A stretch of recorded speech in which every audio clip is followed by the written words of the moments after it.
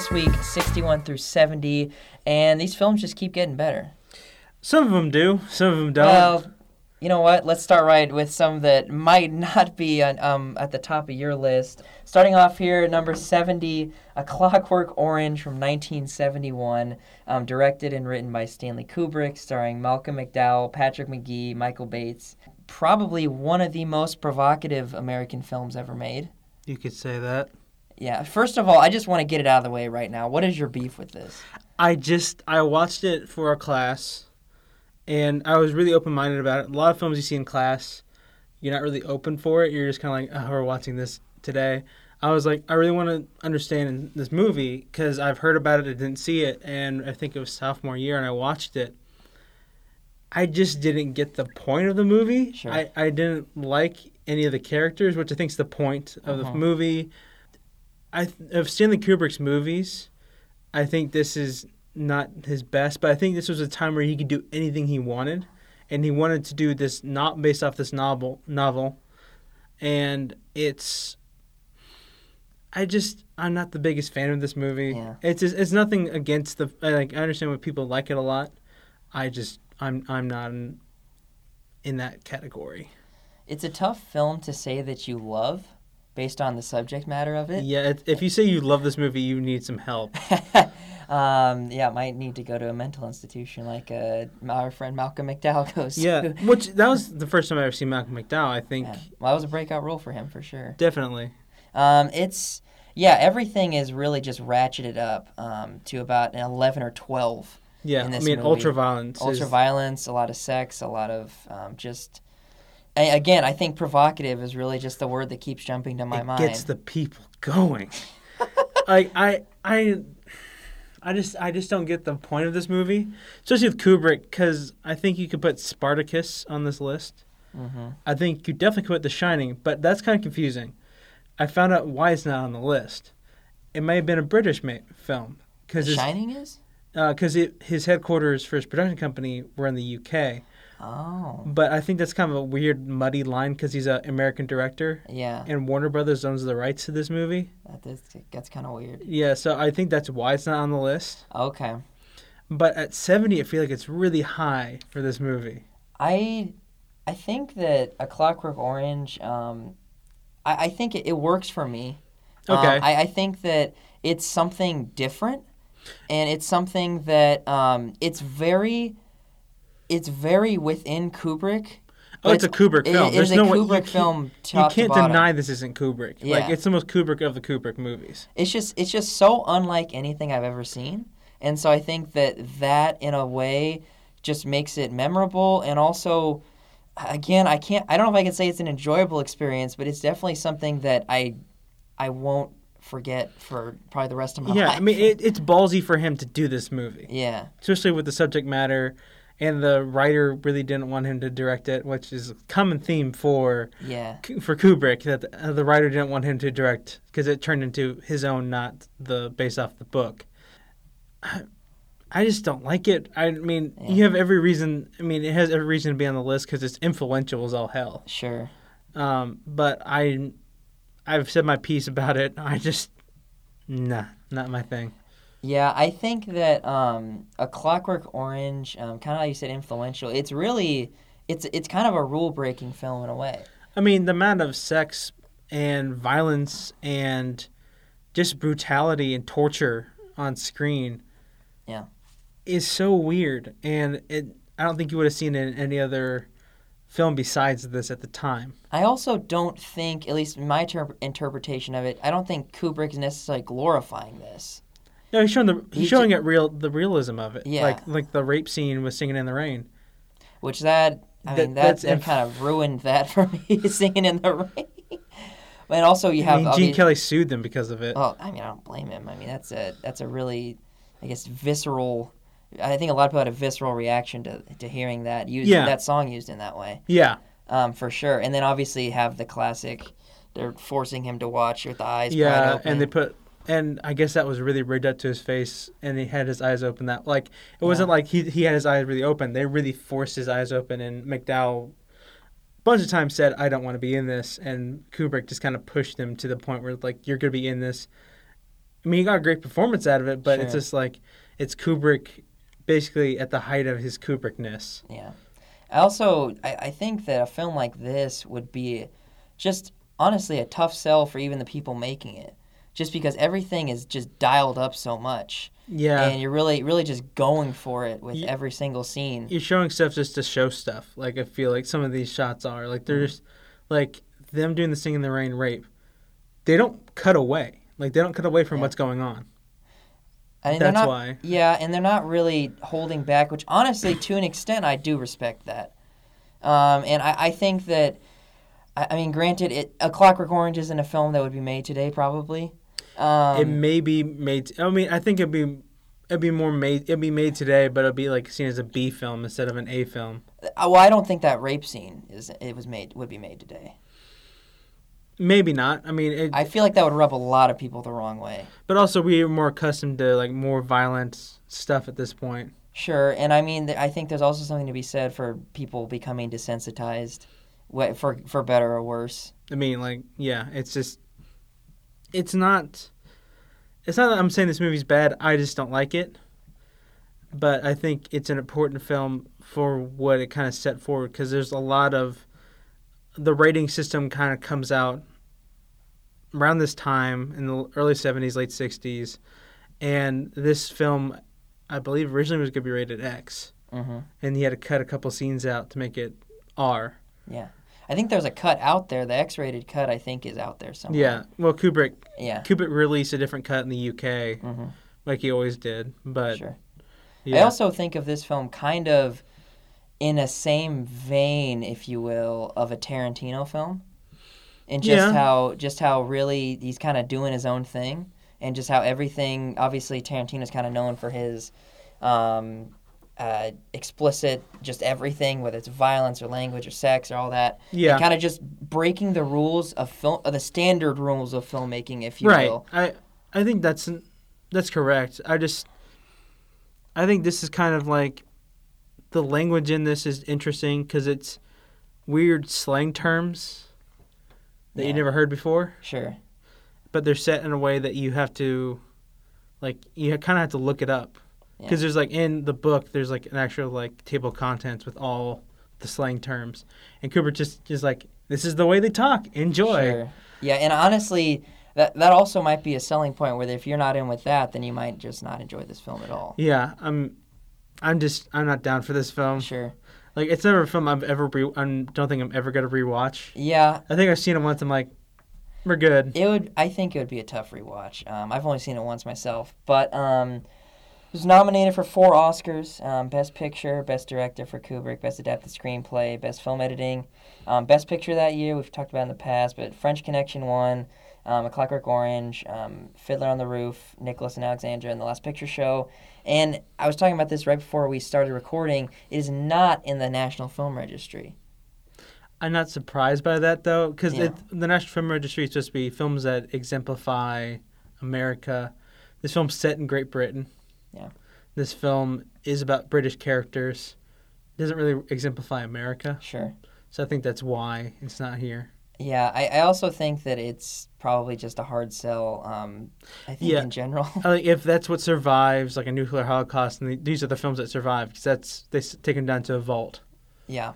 I still think it's probably one of my favorite Kubrick films just because it's so ballsy, but, like, I get why people don't like it. Yeah. Moving on here to a slightly more lighthearted film. Number 69, Tootsie from 1982, directed by Sidney Pollack, written by Larry Gilbert and Murray Siskel. Stars Dustin Hoffman, Jessica Lange, Terry Garr.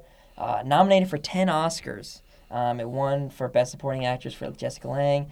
It's also nominated for Best Picture, Best Actor for Hoffman, Best Supporting Actress for Terry Garr. Director, original screenplay, cinematography, sound, film editing, original song. I did not think I was going to enjoy this film as much as I did. Yeah, I think the best part of this film for me is Bill Murray doing whatever the hell he wants to do. I didn't know he was in this film when I started watching Yeah, it. when I watch him, like, oh, that's Bill Murray. Cool. Kind of another breakout role for him. I know he had Caddyshack in the '80s, but this he had is Stripes right before this, yeah, too. in Stripes. But it's kind of like he's a commercial success at this point, and it's really nice to see him in this movie because he's really good comic relief. Sure. Because he's another actor. Is he? I don't remember if he's an actor or not. I don't. I know he was writing a play. Okay, so he's a writer, Yeah. but he's just as like uppity as, and like just kind of. They're all pretentious in a way, and I'm not the biggest fan of this movie. Sure. Dustin Hoffman does an amazing job. He's an amazing actor for a reason. Dustin Hoffman's the reason this movie got made. Because Dustin Hoffman really pushed Sidney Pollack to direct, and Sidney Pollack didn't want to do it, but Hoffman really wanted him to. The writers these two writers fought each other, but Hoffman would go off and write some of the script himself. And he was the one who basically was involved in every single layer of this movie. I mean, he really just seems to be in control the entire time. And kind of, you mentioned Bill Murray's character. He kind of is also a really good support for Dustin Hoffman throughout this entire film. Yeah, he's kind of someone who he can bounce ideas off of, and it really kind of sets this relationship that's really light and really fun. But this film is also, I mean, for 1982, this film is very progressive. In what way? In what way? In the way that I think it is, in the fact that it really kind of brings to the forefront the treatment of women on film sets, and something that in an issue that is obviously very relevant today. I thought going into it, it'd be a little weird to see Dustin Hoffman cross-dressing, but I mean, also, I mean, granted, you could come at it from the other way of that this white man coming in to, I guess, talk about feminism or whatever. Yeah, but that's the reason I think that's the problem I have with it. Sure. Is because it takes a white man to break this down. Yeah. It takes a man to break this down, not even a white man, just a man to go behind the scenes and do this, not that he was, he just was an actor on his luck. I think that's a valid criticism. I also think that just bringing that issue up at all is a helpful thing.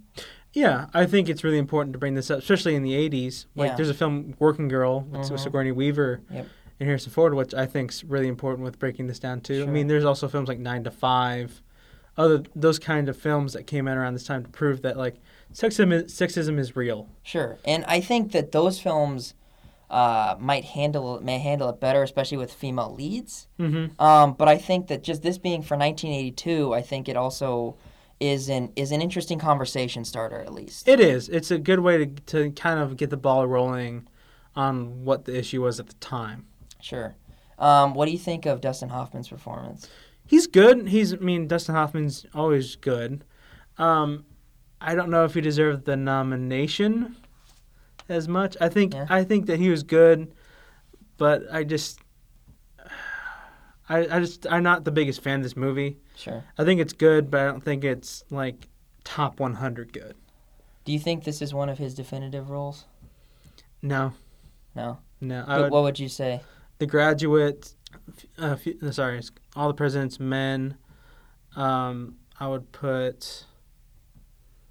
I don't know if I'll put Tootsie. I'm just thinking of other movies he's been in. I'm lost. I had a little brain cramp there for a second. I know Marathon Man was a big one. Rain Man. Rain Man's up there. IMDb, it's one of his 4. And Midnight Cowboy. Midnight Cowboy's on there. Kramer vs. Kramer. Yeah. I don't know how I feel about this movie. It's just me. It's just how I feel. There's a lot of movies on this I'm like, why? Yeah. And this little 10, but I don't know if Tootsie's a top 100 greatest. Yeah, I think it's a really enjoyable watch. Yeah, but it's very of the time. It's very of the 80s, I think. Sure. I also think that Jessica Lange is fantastic. Jessica Lange's one of the most underrated actresses, I think. She's got 2 Oscars, but nobody. Yeah, I think she definitely is, and she definitely really anchors this film along with Dustin Hoffman as well. Yeah, he's just she's the anchor of this entire thing. She's humble. She's a single mother. Yeah, she's the anchor of this movie, in my opinion. And also, I don't think it works quite as well if their chemistry isn't as good as it is. I think her and Dustin Hoffman play off each other really well. They do. I think they're really well. The casting in this movie is really well done. and Sidney Pollack popping in as well. Yeah, he just randomly appears. You're like, oh, hi. I was like, Sidney Pollack with hair. What is this? um, it was also inducted into the National Film Registry in 1998. Again, I feel like this is one of those roles that people associate Dustin Hoffman with. I don't think it's one of his best roles, No. personally. Again, kind of the films you mentioned, I would say he's better at. But I also think this is one of the roles that he definitely put most of his effort and kind of his self into, Yeah. which I think really worked for me. I don't know if I'd put it this high. Yeah, I think if you're going to leave it on less, it needs to be in the 90s. Yeah, because I think that, again, kind of what I was mentioning, is a conversation starter for some important issues. Maybe not handled the best, but at least kind of opens the door.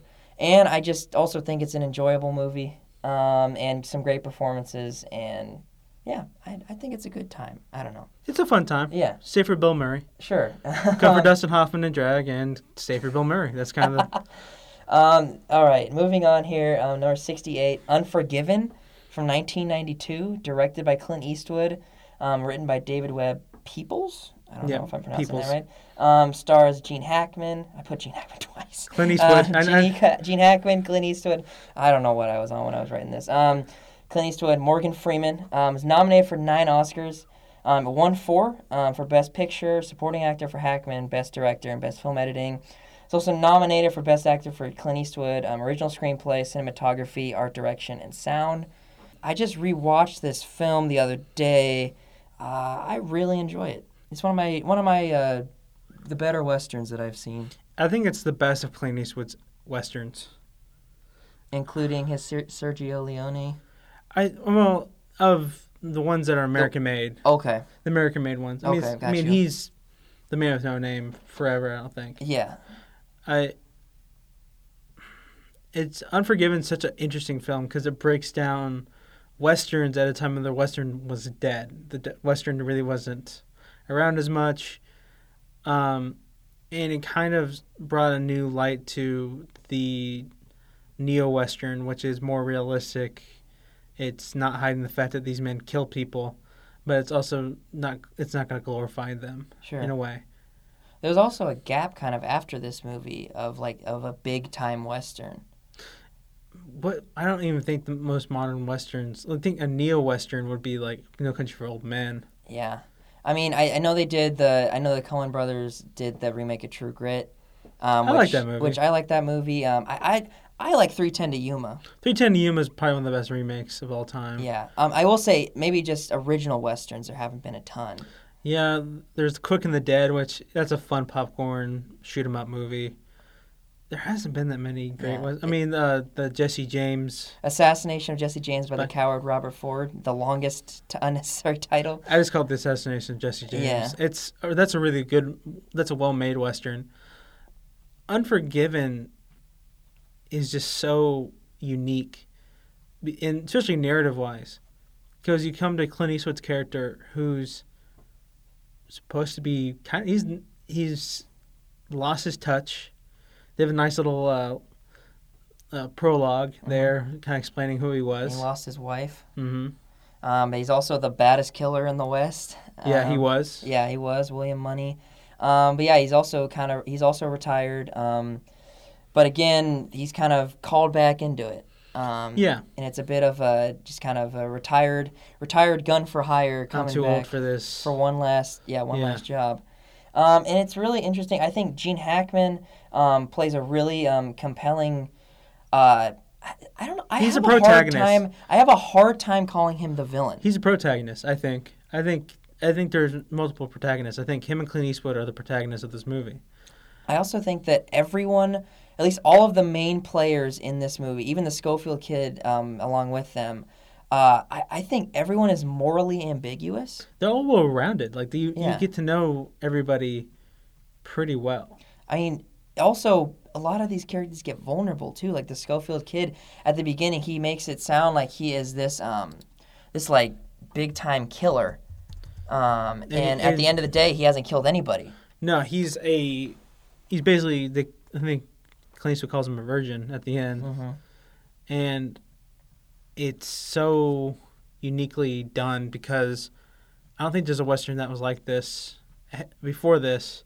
And I don't think there's been a Western like this since, where they point out the good and bad in people. Because Clint Eastwood's character, William Money, he was drunk, he would kill people. He killed a kid, and that's when he knew he had to end it. Yeah, I mean, that was just a big thing near the end there, is when he was saying, I've killed women and children, and he knows the sins that he's committed, and he's kind of coming to grips with that throughout this film. But then at the end of the day, near the end of the film, when they kill Morgan Freeman's character, that kind of, I guess, forces his hand. Yeah. In a way. I think for me, there's just something really compelling about that kind of gunman, retired, kind of coming out of retirement for one last job. I think that's part of the reason why I love John Wick so much. Yeah. It's just really an interesting storyline. I think that this film as a whole, would you say that it kind of brought Clint Eastwood back to the forefront? It did. I mean, he was directing at this point. I think they finished the Dirty Harry movies by this time, and he had this film under his. He'd known about this film for a long time, and he finally decided to make it. And he wasn't, kind of brought him back to knowing that he should be. Let's just say knowing. It brought him back to the limelight, and brought him back to the forefront of acting and directing, which he was really good in this movie. I think Gene Hackman really steals the show with this movie, though. Sure. I think Gene Hackman's his character's so well-rounded that there's no one here that's a good person. Yeah. I think that's the best thing about this. Except I think Morgan Freeman's the only one who's kind of you can sympathize with a little bit. He's probably the closest to a good guy in this. Yeah, because the Schofield kid's just an arrogant kid who thinks that he knows it all and is there to kill and thinks that's the best thing in the world, where Clint Eastwood and Morgan Freeman are like, no, it really sucks. It's hard to do. Yeah. Well, also when you can't see. Yeah, you can't see past 20 yards. Yeah.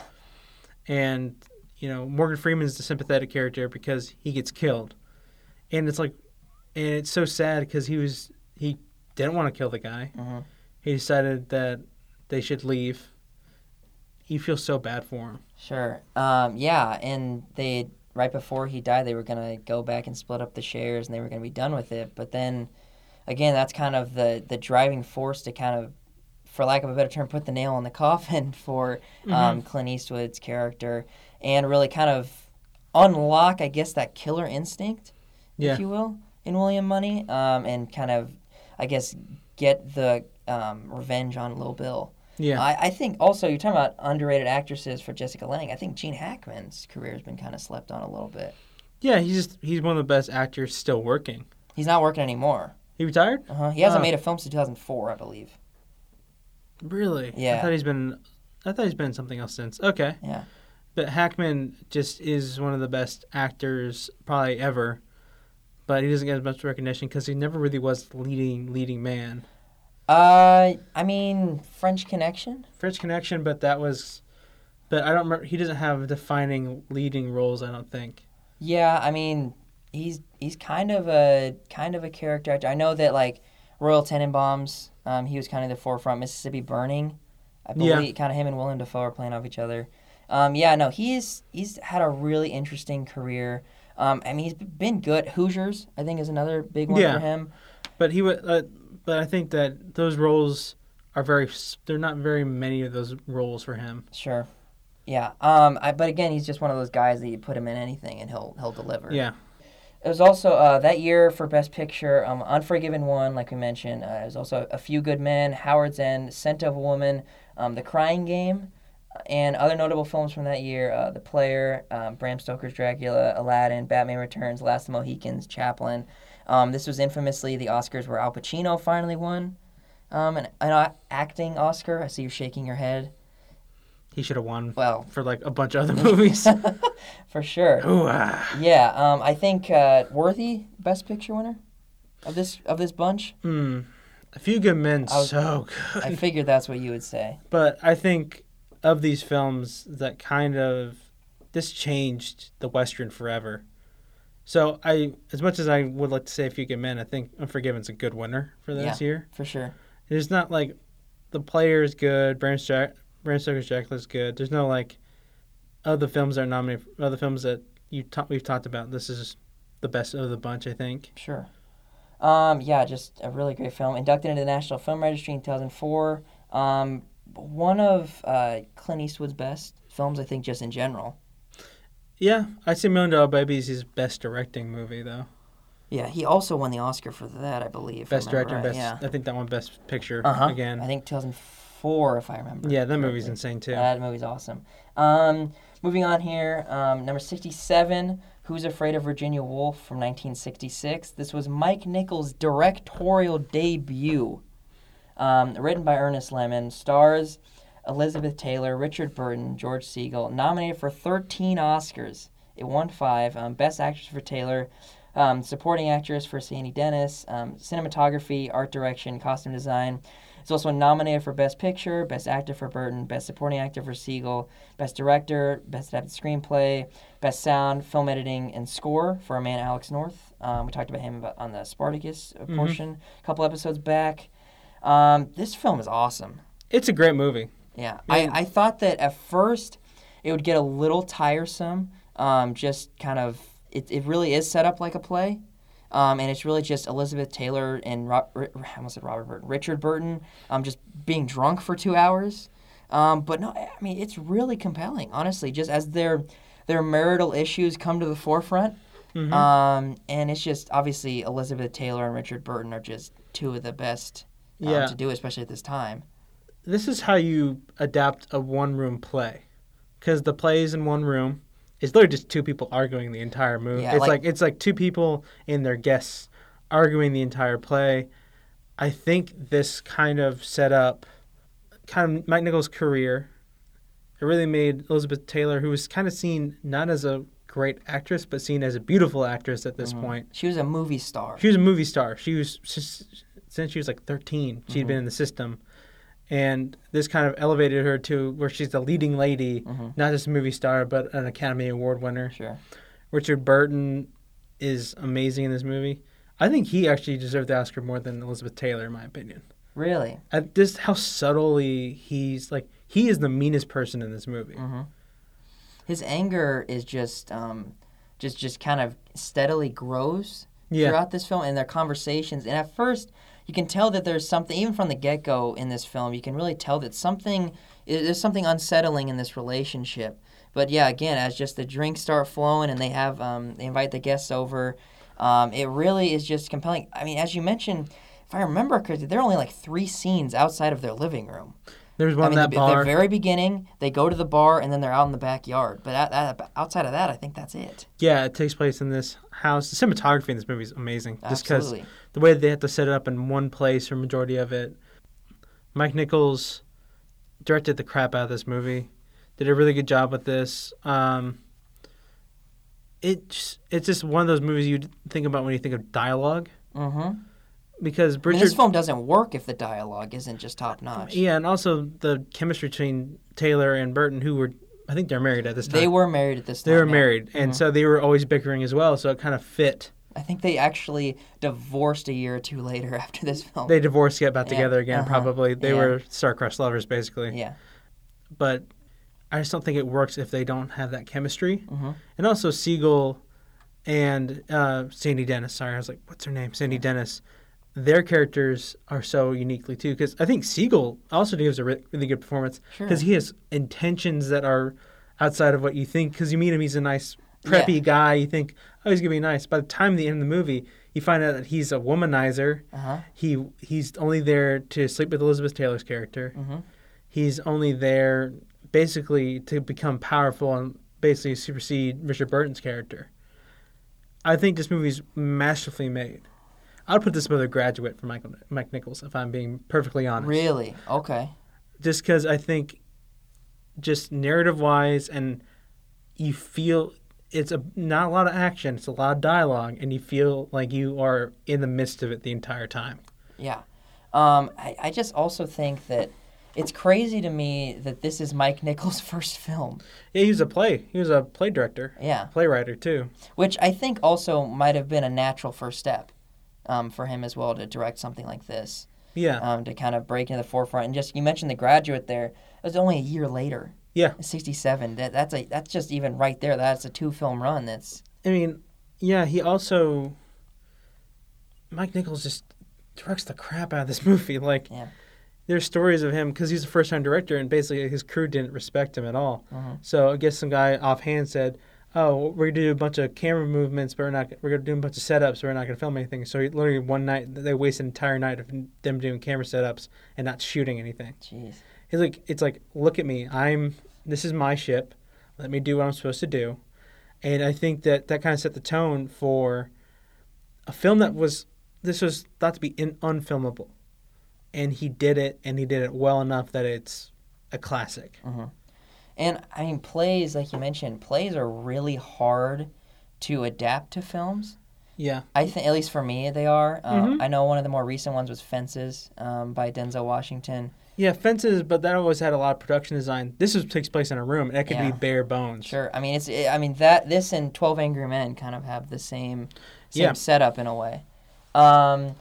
Best Picture that year, it was A Man for All Seasons 1. Alfie. Yeah, Alfie, The Russians Are Coming, The Sand Pebbles, and Who's Afraid of Virginia Woolf. Virginia Woolf should have won this year. Yeah, that was an interesting class. Yeah, the old Academy strikes again.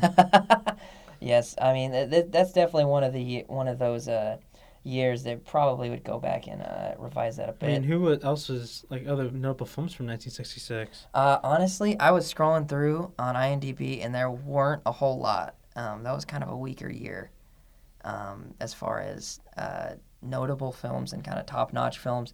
It was in Who's Afraid of Virginia Woolf was inducted into the National Film Registry in 2013. That seems really late for that movie. It does seem kind of late. Yeah. But again, Who's Afraid of Virginia Woolf? Incredible directorial debut. You're talking about Mike Nichols not being respected. I think one of the best way to earn your stripes as a director would be knocking off Who's Afraid of Virginia Woolf and The Graduate back-to-back years. I mean, two of the best films ever made. Yeah. And Two classics. Two classics for sure. I mean, both on this list. Obviously, we'll talk about The Graduate much later. Yep. It's in the top 20 if I remember right. Also, this film was shot in black and white in the time when color was the standard. Yeah, and I think that also helped it. Well, I mean, Elizabeth Taylor had ridiculous makeup on because she was like 30. She was in her early 30s. Yeah. To make her look a lot older than she was. So she looked like, if you see color photos from that, she just looks really bad. Yeah, and also I think that it also just has that classic feel being black and white. Moving on to 66, Raiders of the Lost Ark from 1981. Directed by Steven Spielberg, written by Lawrence Kasdan, but George Lucas and Philip Kaufman helped with the story as well. Stars obviously Harrison Ford, Karen Allen, Paul Freeman. It was nominated for 8 Oscars, and it won for art direction, sound, film editing, and visual effects. It also was nominated for Best Picture, Best Director, Cinematography, and Original Score for the GOAT, John Williams. Best Picture that year. Oh, man. Chariots of Fire won. Dun, dun, dun, dun, dun, dun. Atlantic City, On Golden Pond, Reds, and Raiders of the Lost Ark. Raiders of the Lost Ark is the only good movie on that list. On Golden Pond was another makeup award. That was Henry Fonda's Oscar that year. Other notable films that year, I put An American Werewolf in London, The Evil Dead, Das Boot, Escape from New York, and Stripes. Was inducted into the National Film Registry in 1999, which is pretty quick. It's pretty quick for the National Film Registry. Yeah, it's only 18 years. Yeah. I mean, this film is generation defining. It's one of Spielberg's best films. It's just Spielberg's best. Like, it's one of the most quintessential action films. Really just made Harrison Ford a star. Like, he'd been in Star Wars, but this made him a superstar. Sure. Tom Selleck was famously up for the role before he took Magnum P.I. he wouldn't have done, I think, as good a job as Harrison Ford. I think Harrison Ford just brings such a nice Charisma. charisma, and he's a little open. Like, he's a lot more open to, like, emotional beats. I don't think Tom Selleck would have been able to because he's kind of like a badass at the time. But this is just a classic film. And I think Harrison Ford, I think it's really interesting. He's had obviously a career defined by big time, I don't know if popcorn flicks is the right word, but franchises or Blockbusters. But also, he's just a really good actor. Yeah, you see Just it here. Like, in you really general. see it here. Yeah. Because, like, here, like, the first time you see Indiana Jones, he doesn't say anything, but you can tell that this guy's a badass. You can Yeah. tell, like, what he is and all this. And then they cut to him being professor, and he's awkward and goofy. And, like, the fact that you can switch between the two of those roles and then how he carries his film, you can tell that he's just in his bag. He's amazing in this movie. Yeah, and this is just a few years after Star Wars. So he's actually doing Star Wars and Indiana Jones at the same. There's a bit of crossover there as Yeah, well. Empire came out the year before. And again, just this film, I can't say it put Spielberg on the map because he was already kind of in the forefront at this time. No, but it kind of built upon Spielberg as one of the best directors working. Sure, I mean E.T. came out the next year, and this also was one of the not the first times, but it was really one of the landmark collaborations between George Lucas and Steven Spielberg. It's the most influential contribution because they really worked together on this, and you can tell that that it has influences of Star Wars and of like Jaws and all those films, and it was based off of these guys doing serial, like all the old serials in the 30s and 40s that they grew up watching. Sure. And they're like, we want to do this movie, and it's quick and dirty. Like, it has a lot of tricks that Spielberg does normally, but also just seems really gritty. It doesn't seem like it's flashy. It just seems like we're in this action. We're going to be in this action. That's a real stunt that just happened. Like, I mean, I think Harrison Ford tore his ACL on set. Mm-hmm. Like, I mean, tore his ACL on set, had bumps and bruises, did a lot of his own stunts. I mean, it's a classic for a reason. And there's also just so many famous scenes and shots. Obviously, the opening, it's one of the best openings to a film ever made. Yeah. I would say. Just him stealing the idol and obviously the boulder tumbling down.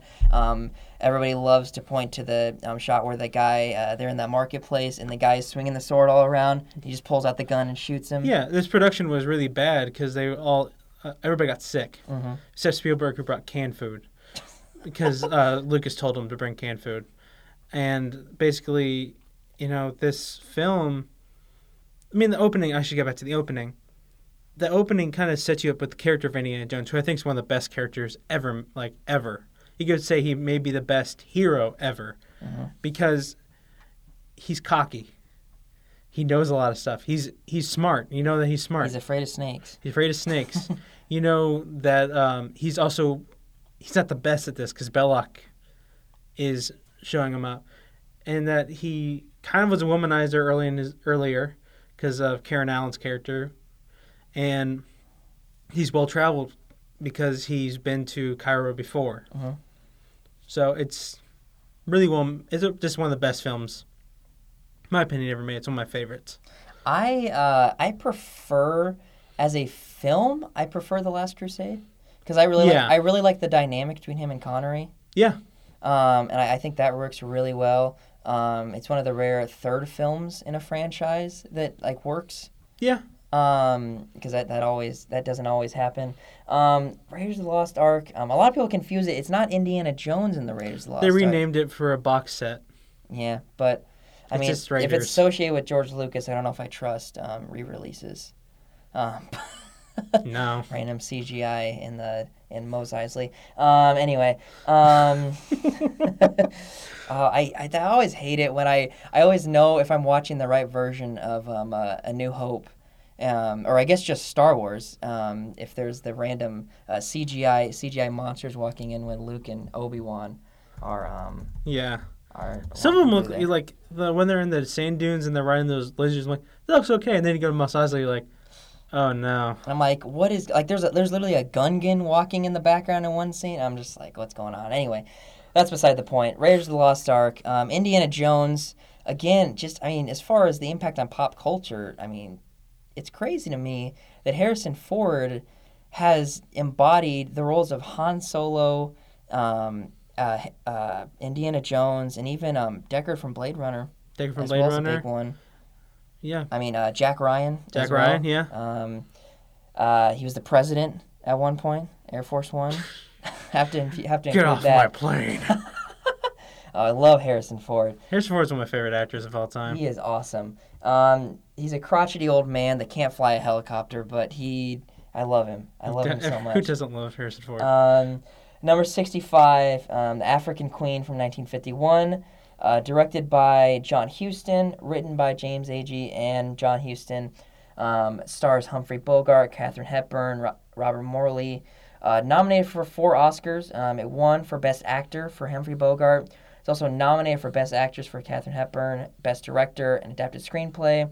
It was inducted into the National Film Registry in 1994. Graham, what are your overall thoughts on this one? It's really high for this movie. Yeah. I love Bogart and I love Hepburn. They have really good chemistry. The dynamic between them is electric. Yeah, and they work really well together. And Huston did a really good job of making it feel realistic and providing a good story. But Bogart won the Oscar for this. This is his only Academy Award. And he won for this movie. Not for other movies that we're going to get down the list on. I think Bogart's good, but you can tell that he's sick. You can tell that he was starting... This is around the time that he received his diagnosis for cancer. Yeah. You can tell that he's sick. I don't know how I feel about this movie. I enjoy it. I could see how it might be a little slow for some people. It's slow for modern films, I think. Yeah, but I just think that the dynamic between Katharine Hepburn and Humphrey Bogart works really well. It does. These are 2 actors that, I mean, they had been in better stuff before this. I mean, they're stars. But they're still operating at the top of their game. I mean, they're still stars at this point. Sure. Like, Humphrey Bogart and Katharine Hepburn were both at the top of the food chain in Hollywood at this time. It's also weird for me to see Humphrey Bogart in a film with color. Yeah. That was super weird off-putting because for I've me. always seen him in black and white films, either in a suit and him wearing a T-shirt and shorts. And a beard, And a beard with a cap. It just throws me off. Yeah, it's definitely one of those roles that it kind of fits into that kind of Oscar stereotype. You have to, like, I guess, dirty yourself up or change your whole persona to win an Bogart Oscar. was sick. They all were sick. They were in the African... They literally were on location shooting this movie. And, like, I guess, like, Huston and Bogart would drink themselves to death, basically, every night. They had all that gin on the boat. Yeah, they drank all night and then would come up hungover the next day and shoot. Jeez. Yeah, that's not the best habit, but yeah. No, I mean I like this film. I think that I understand why it's on the list. I think I could move it down a little. I'll move it down to like the 90s if I'm... Yeah. Because I think it's a good movie, but it's not like... It shouldn't be above Raiders of the Lost Ark and a bunch of other films on this list. Yeah, it's also one of those films that kind of... We've talked about it before. It's one of those films that all the people involved have made better things. Yeah. Houston, Treasure Sierra Madre. Oh, yeah. We'll get to that later. Maltese Falcon. Yeah, no. Casablanca. Casablanca, yeah. Well, John Huston didn't make Casablanca. No, I'm talking about... Bogart. Sorry. Bogart, yeah. Gotcha. Bogart for Casablanca. Yeah, for sure. Yeah, good film. Probably move it down. Film that I would not move down. Number 64, Network, from 1976. Directed by Sidney Lumet, who we've talked about earlier on this podcast. Written by Patty Chayefsky. Stars Faye Dunaway, William Holden, Peter Finch, Robert Duvall. Nominated for 10 Oscars. It won 4 for Best Actor for Peter Finch, Best Actress for Faye Dunaway, Supporting Actress for Beatrice Straight, Original Screenplay. It was also nominated for Best Picture, Best Actor from William Holden, Supporting Actor for Ned Beatty, Director cinematography, film editing. It's also the first film to win 3 acting awards since A Streetcar Named Desire from 1951. It was inducted to the National Film Registry in 2000. Probably one of the best satires ever made. Probably. I think it really set the tone for what we have now, which it's really scary how prominent this movie is now. Oh, this film is extremely relevant to 2019. It's so scary. Oh my gosh. I mean, literally, these guys are just power hungry for ratings. Yeah. At this point, they will literally do anything. I mean, just incredible performances across the board. Peter Finch, I'd call it a descent into madness, but it's really from the forefront.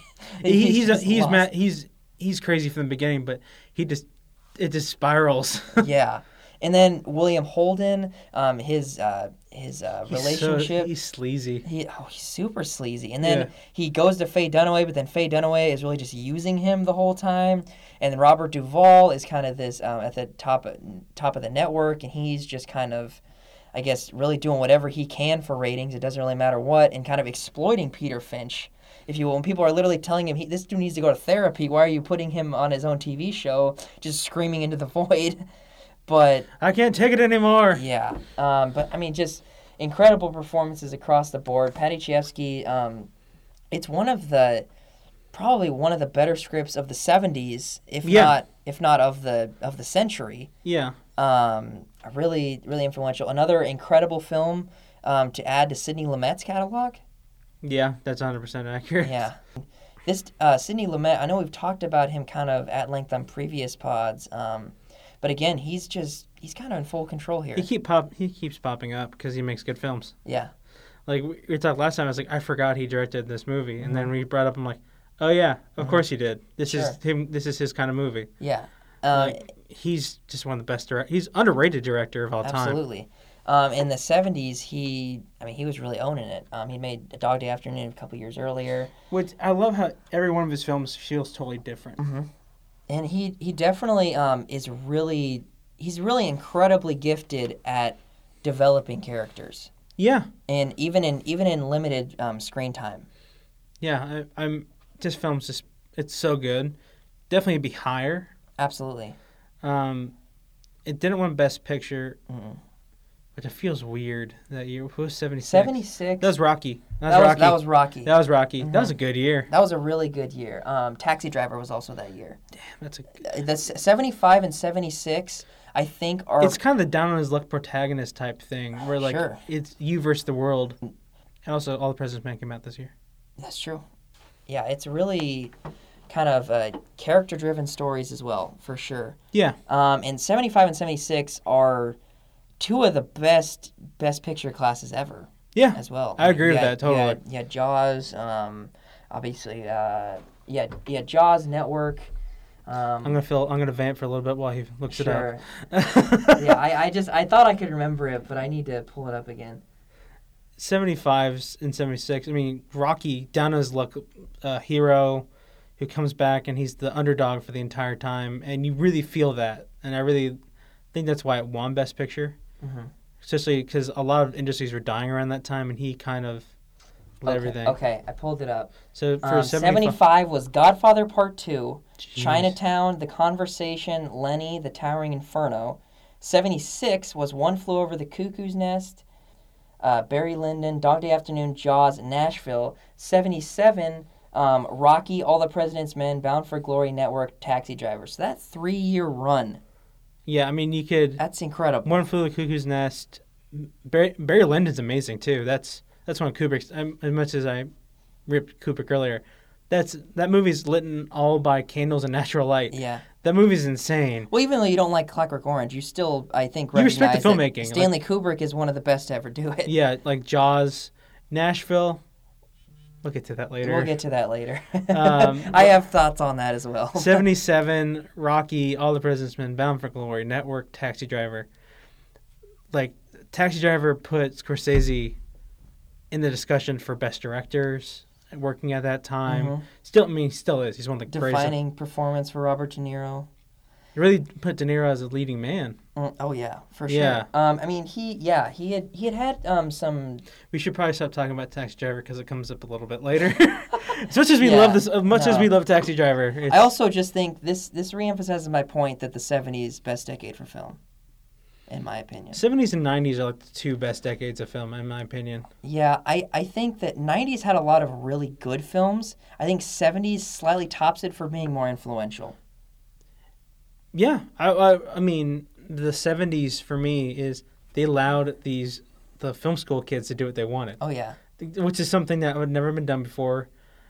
Easy Rider kind of broke that mold for Sure, everybody, and so absolutely. like Christopher Coppola, George Lucas, Spielberg, Scorsese, Scorsese, and Brian De Palma. De Yeah, Palma, and Lumet. Lumet was already working at this time, but he was kind of just he still kind of was a runt a little bit. People Yeah. he was looked down upon, but these guys, it was really the auteurs of the time made films that were influential to this day, like Jaws, Taxi Driver, Network, Godfather, both those. But 70s and 80s, 70s and 90s, to me, are just two of the best decades of film because the quality of work coming out. there are also two decades rather that it's really just filmmakers really going for it. Yeah, I would say the same thing. Well, I would say it was studios finally allowing them to do that. 90s for me is the independent filmmaker doing his own thing. I think that's why, which is what we have today. That's also Sundance was a big boom in the early '90s as I mean, well. Pulp Fiction was a Sundance film. Sure, Reservoir Dogs as well. I Yeah. mean, Quentin Tarantino really is one Tarantino, Fincher, of the. all those guys kind of came out of the festivals. I think so. 90s is like the festival decade. Yeah, 70s the is indie the boom, the studio decade where the studios are like, these kids want to make these films. No other director really wants to make these films. We'll let them do it. Yeah, And and it paid off a lot of I the time. mean, you have so many good films. Oh yeah, and also just because Brian De Palma doesn't get shouted out a lot, Carrie, a film by him was one of the a lot of people regard it as one of the best horror films.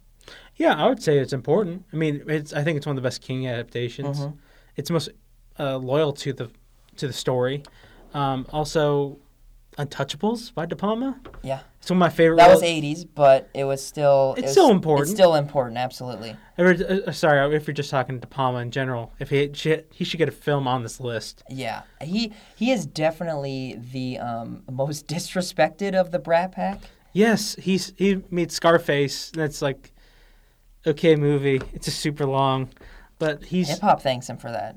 yeah. I mean, he is important because he kind of was able to push the boundaries of action and violence and was willing to go places that other directors weren't, but also turn out a great product. Absolutely. So De Palma, much love to Brian De Palma. Hopefully he gets on. When we reconstruct this list later, we'll try to see if we can put him on here. Sure. Moving on here to 63, Cabaret from 1972. Excuse me. Directed by Bob Fosse, written by Jay Allen, stars Liza Minnelli, Michael York, Helmut Graham. Nominated for 10 Oscars, won 8. Wow, I didn't know on 8. Yeah, for Best Actress for Liza Minnelli, Supporting Actor for Joel Grey, Best Director, Cinematography, Art Direction, Sound, Film Editing, Score. Was nominated for Best Picture and Best Adapted Screenplay. Best Picture that year, Godfather won, Cabaret, Deliverance, Sounder, and The Emigrants. That's also a pretty good class, Pretty good. I would say. The top 3 are really good. Oh yeah, Deliverance, especially given Burt Reynolds passing a few months back, people need to go back to that film. I think. Yeah, that was last summer. But no, Cabaret. First of all, do you like this film? I liked it. Yeah. I didn't think it was bad. Bob Fosse was a Broadway director at this time. Mhm. One of the best choreographers of all time. There's a TV show out now based on him, or Fosse and Verdon. Fosse Verdon, yes. And I mean, he's important for a reason. This film's really well made. Liza Minnelli, if you don't know, is the daughter of Judy Garland. Mhm. Controls this movie. Absolutely. Really drives it. It's a good movie. Yeah. I'm not the biggest fan of this movie, but I think it deserves to be on this list for just choreography's sake, because the choreography in this movie is spectacular. Absolutely. The cinematography in this movie is spectacular. The direction, the acting, there's not a bad part of this movie. I think it's covered in all 3 areas: the editing, the cinematography, the production angles and how they just made this film pop. It's so well made. Yeah, and it's just really defining roles for Liza Minnelli, obviously. Bob Fosse, he made a pseudo biopic Robert Schneider, for All That Jazz at the end of the 70s. But yeah, he's a guy that was really kind of just doing his own thing, and it really worked, I think. Cabaret, I mean, with all that said, the fact that it won 8 Oscars is cool. Supporting actor Joel Grey, I thought he was fine. I didn't think he was that great. I'm I don't trying know if I necessarily would say. Who's best supporting that? That was Pacino, wasn't it? Yeah, that was Pacino. Well, the thing is, it was Pacino, James Caan, and Robert Duvall from The Godfather. Pacino boycotted the Oscars that year because he thought he should have been nominated for the lead because he has more screen time than Marlon Brando in The Godfather. That's right. Holy crap. Yeah, so Al Pacino did not go to the Oscars that year because he thought he deserved to be nominated. That's probably why he lost. It might have been. I also think that it's tough when you have multiple people nominated from the same film. I think they kind of split votes. That would dilute the pool. Yeah, that's probably why he won. Yeah. But I think Pacino deserved an Oscar. Well, I mean, yeah, for sure. I mean, I think you could even make a better case for Godfather Part 2. Yeah, 100%. I think he's the best He's the best. I mean, De Niro's so good in that movie. But... I mean, there's really a conversation to be had. Who is the best actor of the 70s, Robert De Niro or Al Pacino? Al Pacino. He had more leading. That's true. He had more to do in the 70s. Dog Day Afternoon, both Godfather films. Yeah, Serpico. That's true. Yeah, okay. I'll give him the 70s. I will say, even if you expand it past that, I think it's an interesting conversation. Because, De Niro owned the 80s and 90s. Yeah. Well, yeah, and then, as we mentioned earlier, Pacino finally got recognized from the Academy in the 90s. But anyway, back to Cabaret. Good film. I'd move it down. 1,000%. Yeah, I think you move it down, but I still think it belongs on this list for what it did for other film musicals, because I don't think the choreography on, like, the amount of it's a jazz musical, basically. Yeah. And that it kind of set the tone for, like, movies like Chicago, which won Best Picture, which is one of the worst Best Picture winners of all time. But, like, it kind of set this tone for what you're going to see in musicals from now on, where it's all choreographed. Best dancers are on screen at all times. For sure. Moving on to 62 here. American Graffiti in 1973, directed by George Lucas, written by George Lucas, Gloria Katz, Willard Huyck, stars Richard Dreyfuss, Ron Howard, Paul Le Mat, nominated for 5 Oscars, didn't win any. Best Picture, supporting actors are Candy Clark, director, original screenplay, film editing. Best Picture that year was The Sting one. One of our favorites. Heck yeah, should have been on this list. Touch of Class, American Graffiti, The Exorcist. Which belongs on this list. Cries and Whispers. It was inducted to the National Film Registry in 1995. Got George Lucas Star Wars. It was produced by Francis Ford Coppola. It's a pretty good film. It's a fun movie. It's not a top 100 great movie. It's 60. Why is it 62? I think it's influential because it got Lucas to do Star Wars, that the studio was willing to give him Star Wars. Mm-hmm. It also really... It made Lucas a household name. One thing that really did was push the 50s culture back, and that's why I think it's an important film. Mm-hmm. But at the same time, I don't know why it's so high. I liked it, but I didn't like it to the point where I was like, this should be on the top 100 greatest films. I guess maybe because it's from those times, one of the definitive high school movies. Maybe, but... it might also be just probably the fact that it did get him Star Wars. I mean, it's also just Americana. Americana, yeah. At the height. It has very Dazed and Confused vibes. I'd say Dazed and Confused is much better. Well, yeah, I guess. But they're also kind of different in their own ways, but anyway. But the other thing about this is it's also George Lucas, like, somehow getting a deal done that, like, should never be done. He got the rights to all these songs because they didn't think that this movie was going to be that big of a deal.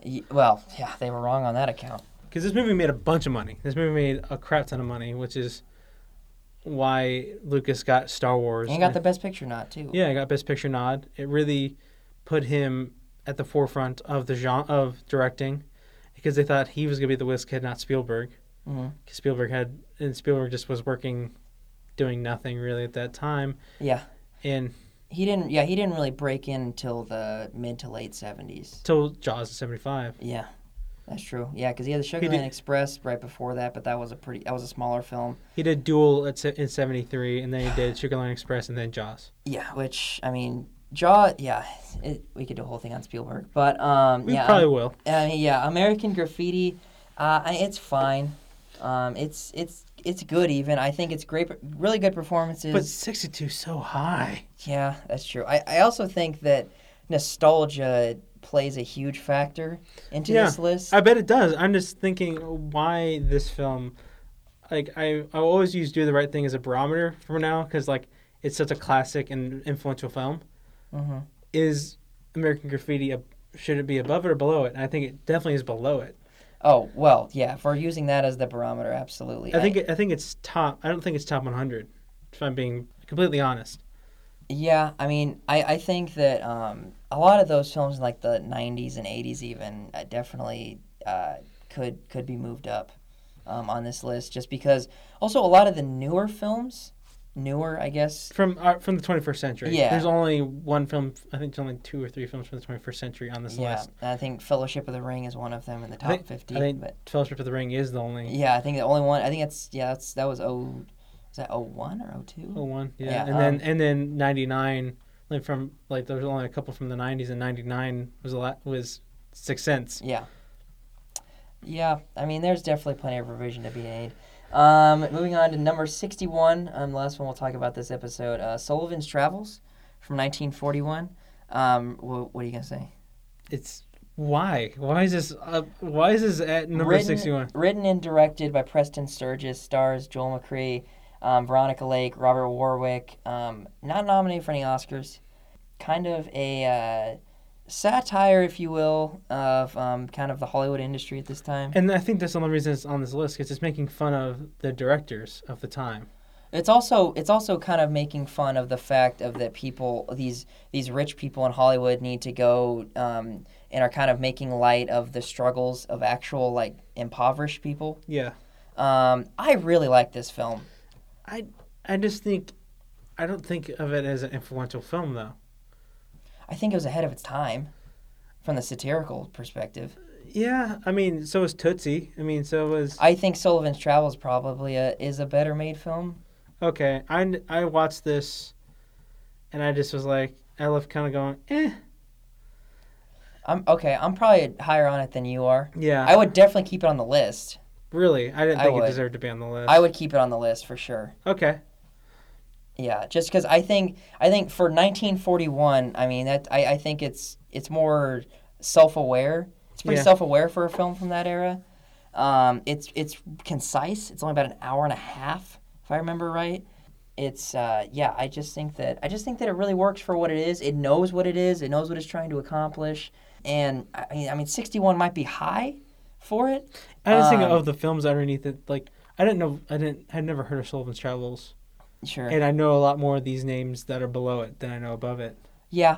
I mean that's a fair point. I mean that was a big year for film in general. I mean, there's Citizen Kane comes out that year. Mm-hmm. Maltese Falcon comes out that year. Yeah. Lady Eve comes out that year, which I think it's Henry Fonda's like superstardom jump. Uh-huh. Dumbo from Disney comes out that year. How Green Was My Valley, which won Best Picture that year. Mm-hmm. The Wolfman, Gary Cooper as Sergeant York comes out that year. Suspicion and Meet John Doe come out that year. It's a big year for film, for sure. Mm-hmm. As you mentioned, which is also a big reason why multiple films from that year are on this list. But yeah, I think Sullivan's Travels I also think it's still funny. It's still pretty funny. Yeah. I laughed at a couple of parts. I think the humor works pretty well. Mm-hmm. I just think it's ahead of its time, so I think it deserves to be on this list. But anyway, that's 70 through 61. Graham, what films from that those 10 would you take off? I know you kind of alluded to it earlier, but what would you take off? I would say Clockwork Orange, Tootsie, Sullivan's Travels, and American Graffiti are the ones I'd be like, yeah, these you can see these definitely going. Sure. And you could make a lot. I mean, you can make a case for me for Tootsie and Clockwork Orange, but American Graffiti, I don't know what it brought to the table. Sullivan's Travels, you brought up the point that it kind of poked fun at the film industry, which is why I bet it's on this list because it poked fun at the industry. Yeah, and also Hollywood and LA love films about Hollywood is another thing. Yeah, exactly. Yeah. I probably would take off Tootsie, even though I still like the film. I think Queen. African Queen I might bump off. I keep Network, keep Cabaret, and I'd probably take off American Graffiti. I just don't see the point of American Graffiti. It's so high. Yeah. I will say, I think all these films are good. There's not a bad, like, as much as, I gripe about Clockwork Orange, it's so well made. It's a well-constructed film. I just don't like the message. I don't like, Sure. and I just don't like the story that much. It's still well made. It's still one of the greatest films ever made by Kubrick. Mm-hmm. It's not my favorite, but it's still important. Absolutely. So yeah, just to run down the list that we discussed in this episode: A Clockwork Orange, Tootsie, Unforgiven, Who's Afraid of Virginia Woolf, Raiders of the Lost Ark, African Queen, Network, Cabaret, American Graffiti, and Sullivan's Travels. Interesting group.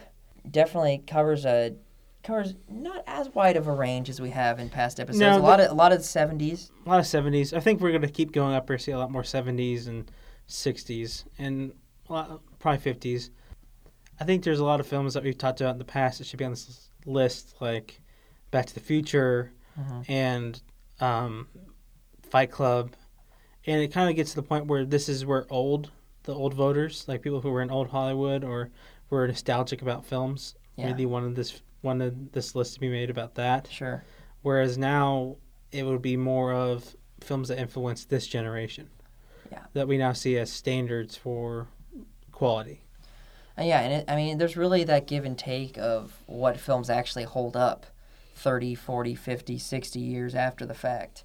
And I think that there's definitely a nice balance of that. I know that there are some people in maybe our generation that don't even like black and white films in general.